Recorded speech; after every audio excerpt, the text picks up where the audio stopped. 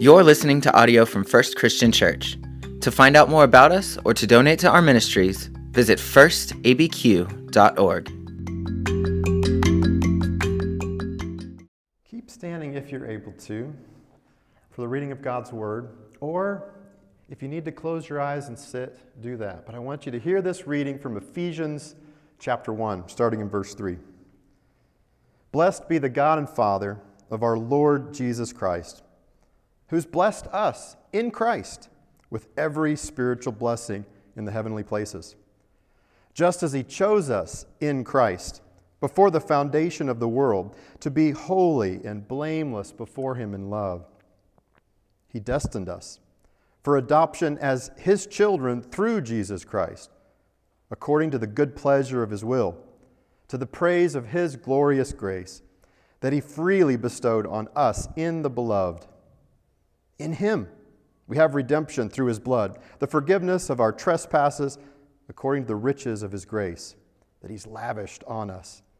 With all wisdom and insight, He has made known to us the mystery of His will, according to His good pleasure, that He set forth in Christ a plan for the fullness of time to gather up all things in Him, things in heaven and on earth.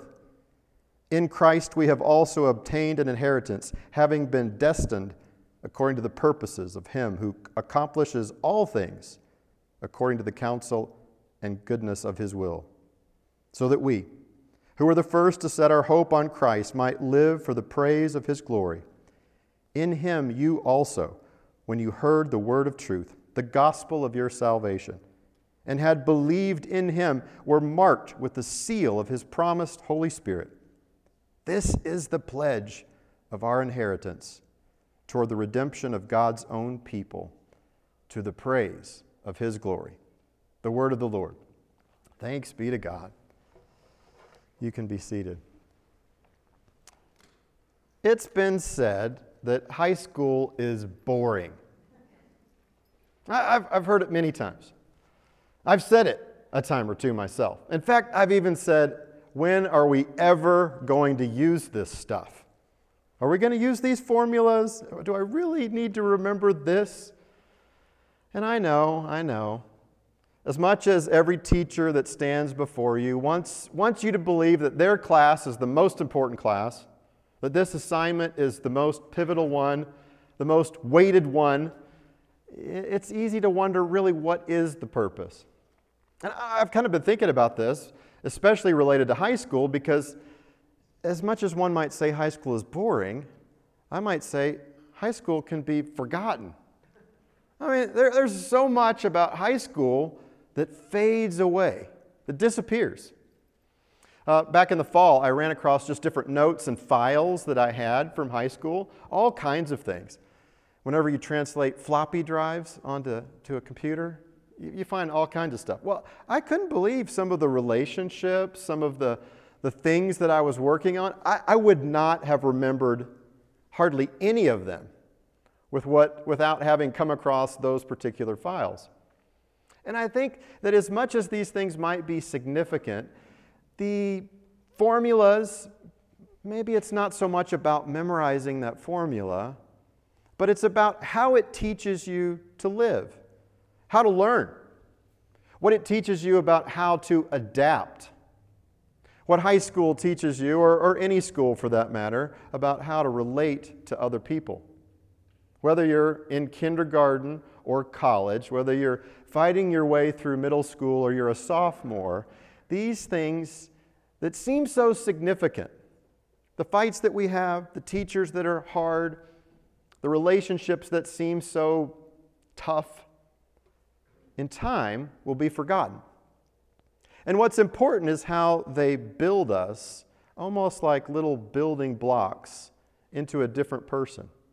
These decisions that we make at any point of our life that disappear into the woodwork and yet shape us for who we are.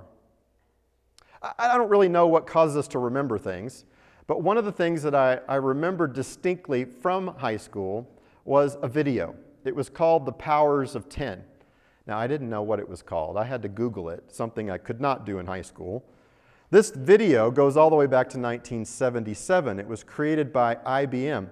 I want to show you an updated version, but I'd encourage you, if you've got time this week, go back and watch the 9-minute video, Powers of 10.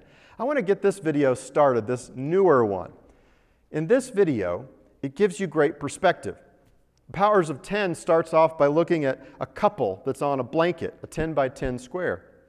And it begins to pan backward. It starts with 10 feet, and then it moves all the way to 10 billion light years away.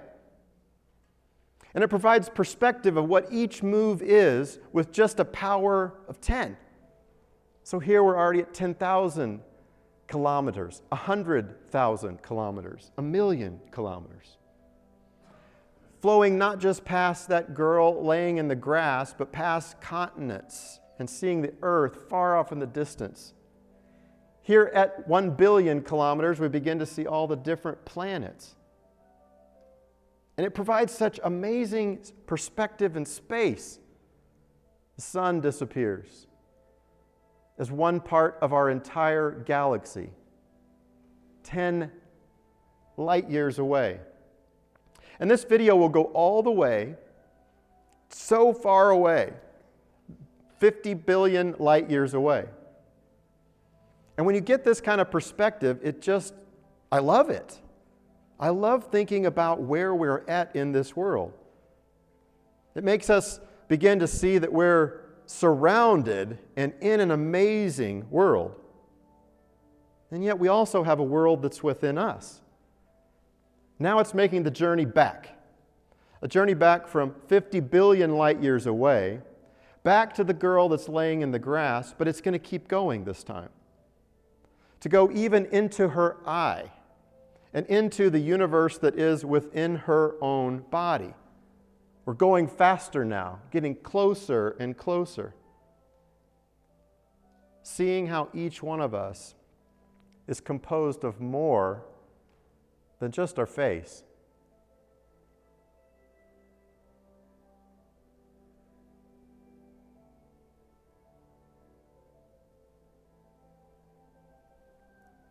When I see these things, it's humbling. In a lot of ways, I feel insignificant. Like, who am I to be in this place? And at other times, it makes me feel important that, wow, I am a part of this. As much as we're in this universe of stars and galaxies and planets, we also are ourselves a universe of atoms and cells. And God has created a plan to unite all things together in Christ. Everything that we see in this video, the bigness of it, down to the smallness of it, to bring all of those things together in Christ. The zooming in and zooming out on our lives of this video leads me to a question of wondering, well, who's in? Who's in? I mean, that's the title of where I want to go today with Ephesians chapter 1. Who's in? And since we're relating this to God, a lot of times when people think about God, it raises up all of their experiences of God. Like, is God setting up all of these rules of how we might be in relationship with God? Is relationship with God all about the people that follow God? Is it about the places where they gather to worship? And whether or not you're comfortable being with God or friendly with those who claim to follow God, or uncomfortable in those places where people gathered, might say something about whether or not you want to even ask a question like that, of who's in. I want us to look at a story today. It's a story that we began last week that's inviting us into the God Project. And it's a story about a guy named Paul. Paul was a Jew with a very clear picture of the world. He understands that God rules the universe. And he was not originally in as a selected apostle or disciple of Jesus. He believed that God ruled and that Jesus was a threat. That Jesus threatened God's rule, that he was providing counter-information, heresy, and he began persecuting, even killing those that claimed the name of Jesus. That is, until after Jesus' death and resurrection, he met Jesus. Jesus came to him and stopped him in a perspective-altering, life-bending circumstance where his whole world was turned upside down. Paul, this opponent, becomes an apostle, a disciple of Jesus, one who's adopted in. And his view of the world was pretty clear up to this point. There were people that were in, like him, and there were people on the outside. The people who were in were the Jews. They were the people of promise. They were the ones that God had given the law to, given the covenant to, the ones that God said he was going to bless. And then there were those on the outside, the nations, the Gentiles. In other words, those who were not Jews, those who were not on the inside. And Paul's world was very clear about who was in and who was out. But when Jesus shows up, it's almost as if Jesus throws a wrench into his worldview, into his perspective. It breaks the lens that he has, alters it, changes what he has been doing to prepare himself to this point, his job, his career. His way of looking at other people forever was transformed. I think it's maybe the same for us whenever we think about people that are followers of God. Or we're aware of who those people are, the places that they gather, the rules that they follow. But is that something that we're a part of? And I want to provide kind of a God's eye view, to pan backwards and see this story in a way that causes us to gasp a little bit, to stand in awe of where we're at in this world. And ask this question of who is in. And I want to ask it in two ways. The first way is who is in, as in who's included. That's kind of what we want to know is, are we in? Are we on the team or are we on the bench?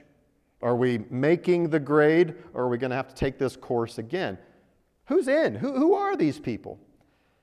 If you look in Ephesians chapter 1, in the first few verses, 3 and following, we find some amazing things about these insiders.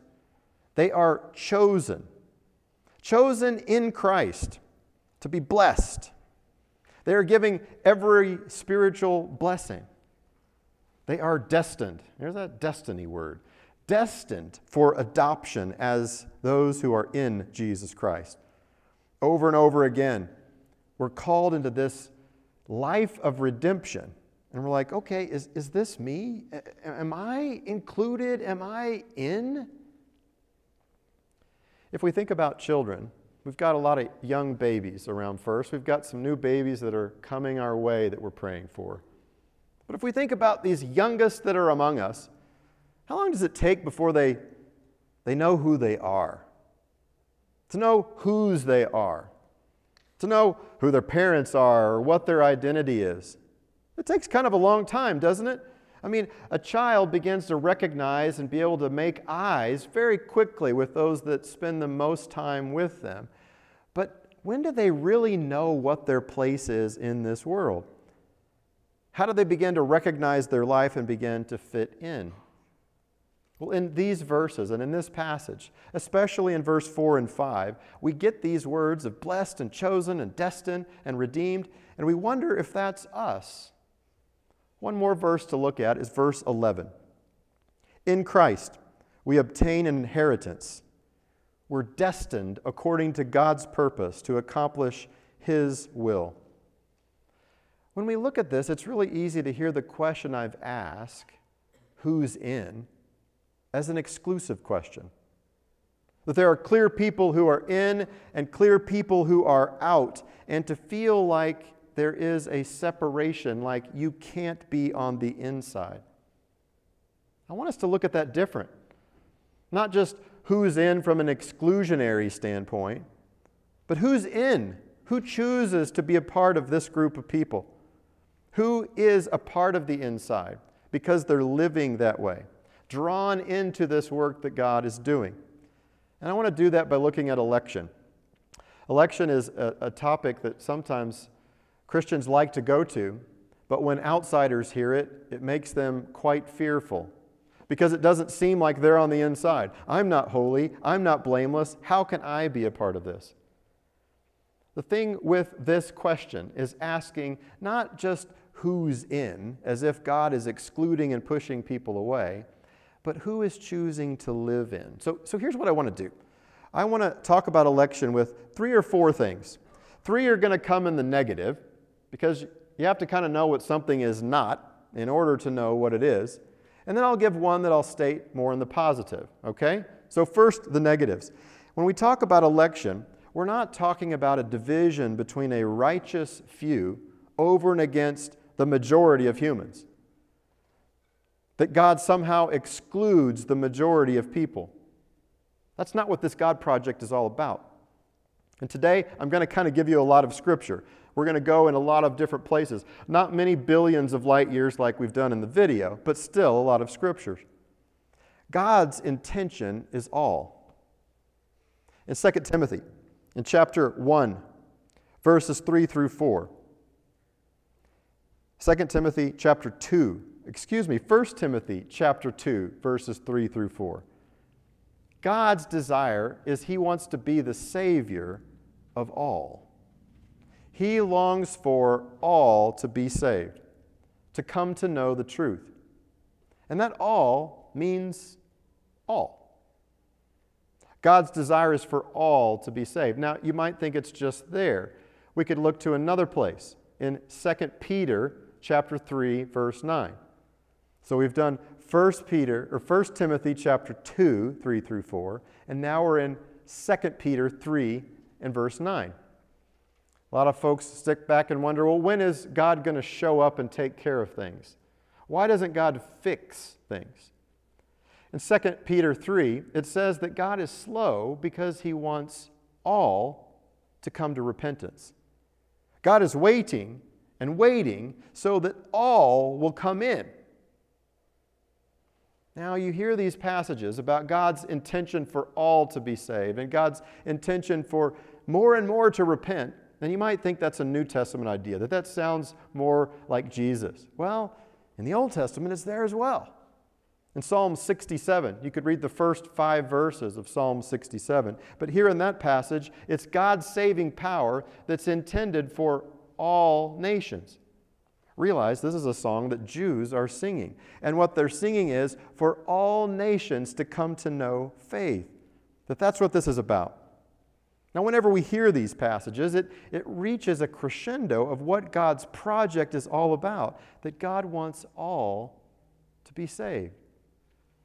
Well, there's another part of this, that when we look at what God is doing in this joyous opportunity of drawing people to Him, to be elect, there are some that choose not to come into this. There are some that, because God has given us free will, say, that's not for me. I don't want to be connected to that project. And God, in His mercy and graciousness, allows us to make that decision, allows us to choose not to join with Him. It's not God's choice. God has not chosen to reject. God's plan from the beginning of time is that all might come to faith. Well, that's one negative. It's not about a few righteous against a majority that aren't allowed in. And second, it's not about individual election. It's about corporate election. What I mean by this is that God is not the big micromanager in the sky, determining everything that you do, predestining your every step. God is not acting in that way. God is calling you into this group of people with gifts that are shared with one another. Whenever we choose that we don't want to be a part of what God's doing, I've already said we get disconnected from God.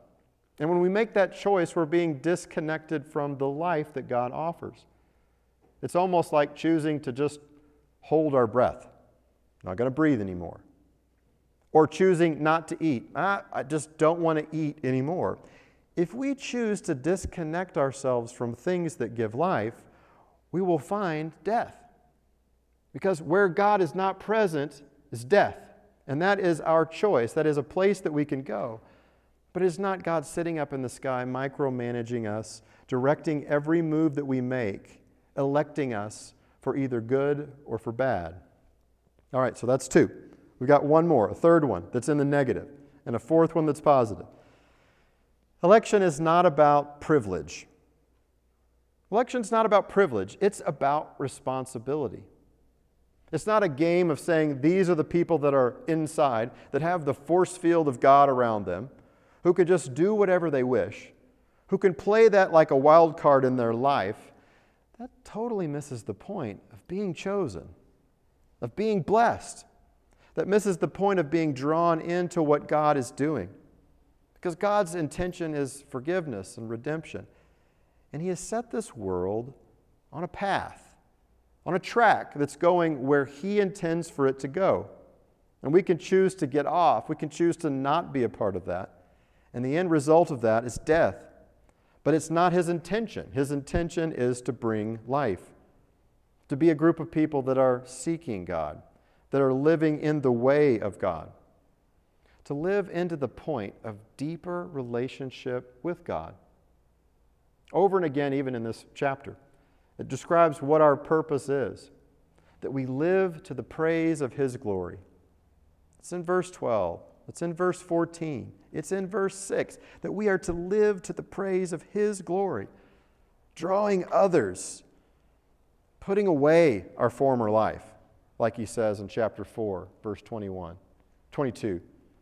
Saying it even again in verse 25, putting away the older self so that we can speak truth to others. The fourth thing is positive. And I've already said it a few times. It comes in verse 7, that God intends to redeem us. His intentions towards us are forgiveness and drawn into salvation, to lavishly pour over us His grace and His mercy. Because our destiny is the same as the destiny of others, what He wants, that all would find their fulfillment and their fullness in God. Our destiny, our direction is set. It is in Christ, finding our way through this life in love. It's a process of really becoming our best self whenever we are in Christ, of letting go of those things that are not in Christ. It's a path of being holy and blameless. Now, don't get the wrong idea around it first. We're not all holy and blameless. We don't have it all together. In fact, if you look at any one of us, we have not arrived. We are on the path of becoming holy, on the path of becoming blameless, something that God is doing in us. It's easy for us in all these grand discussions that Ephesians lays out to overlook the life that we've been given, to overlook all the things that God gives to us that we really don't have any control over at all. Did you get to choose to be born? Did you select your parents from a basket of options? No. Did we get to pick our bodies or how we've been made? No, these things are given to us as a gift. And I want you to know that gift from God, who you are, even though we try to alter it, change it, deny it, let other people tell us who we are, I want you to know that who you are is someone that's loved by God deeply, and that you are good, and that you're being called into a process, a path, a project that God is doing in this whole world of gathering up all things in Christ.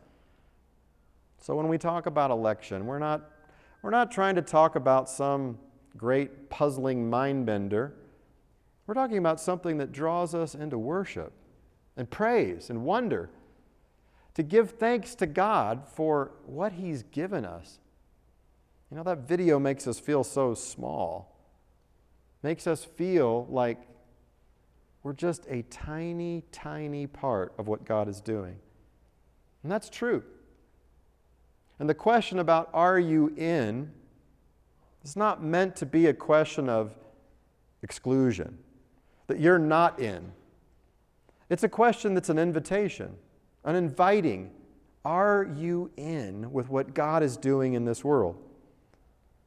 You know, these videos where we pan back and see the world as it is, to see not only the building blocks of our bodies, but the building blocks of our lives, the experiences and the relationships, many of which will be forgotten and left behind, those choices and those decisions have some influence in making us who we are.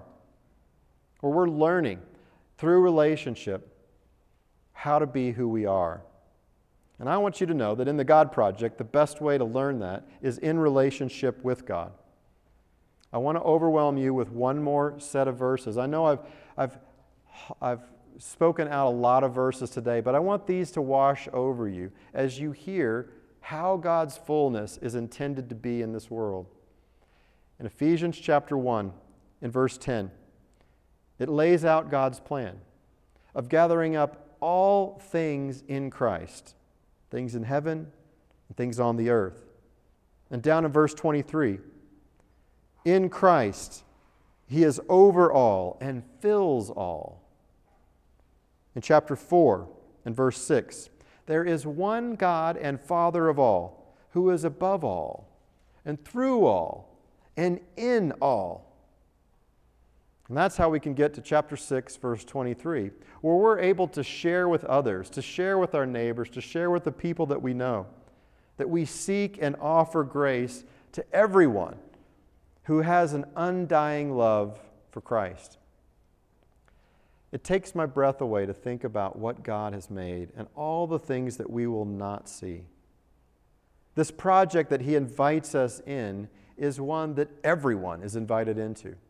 And I want you to hear that clearly, that you are included in this work that God is doing. A work where God is wrapping up all things in Christ. Let's give Him thanks. Let's pray. God, we are blown away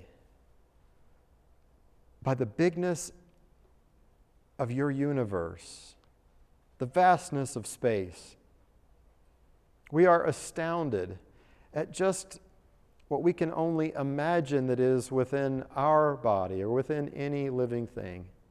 You have made a big, big and a very small, small world. We thank You that You are connected to this world, that in Christ You are bringing all things to the purposes that You intend for them. And we say we want to be in, that we want to be a part of this.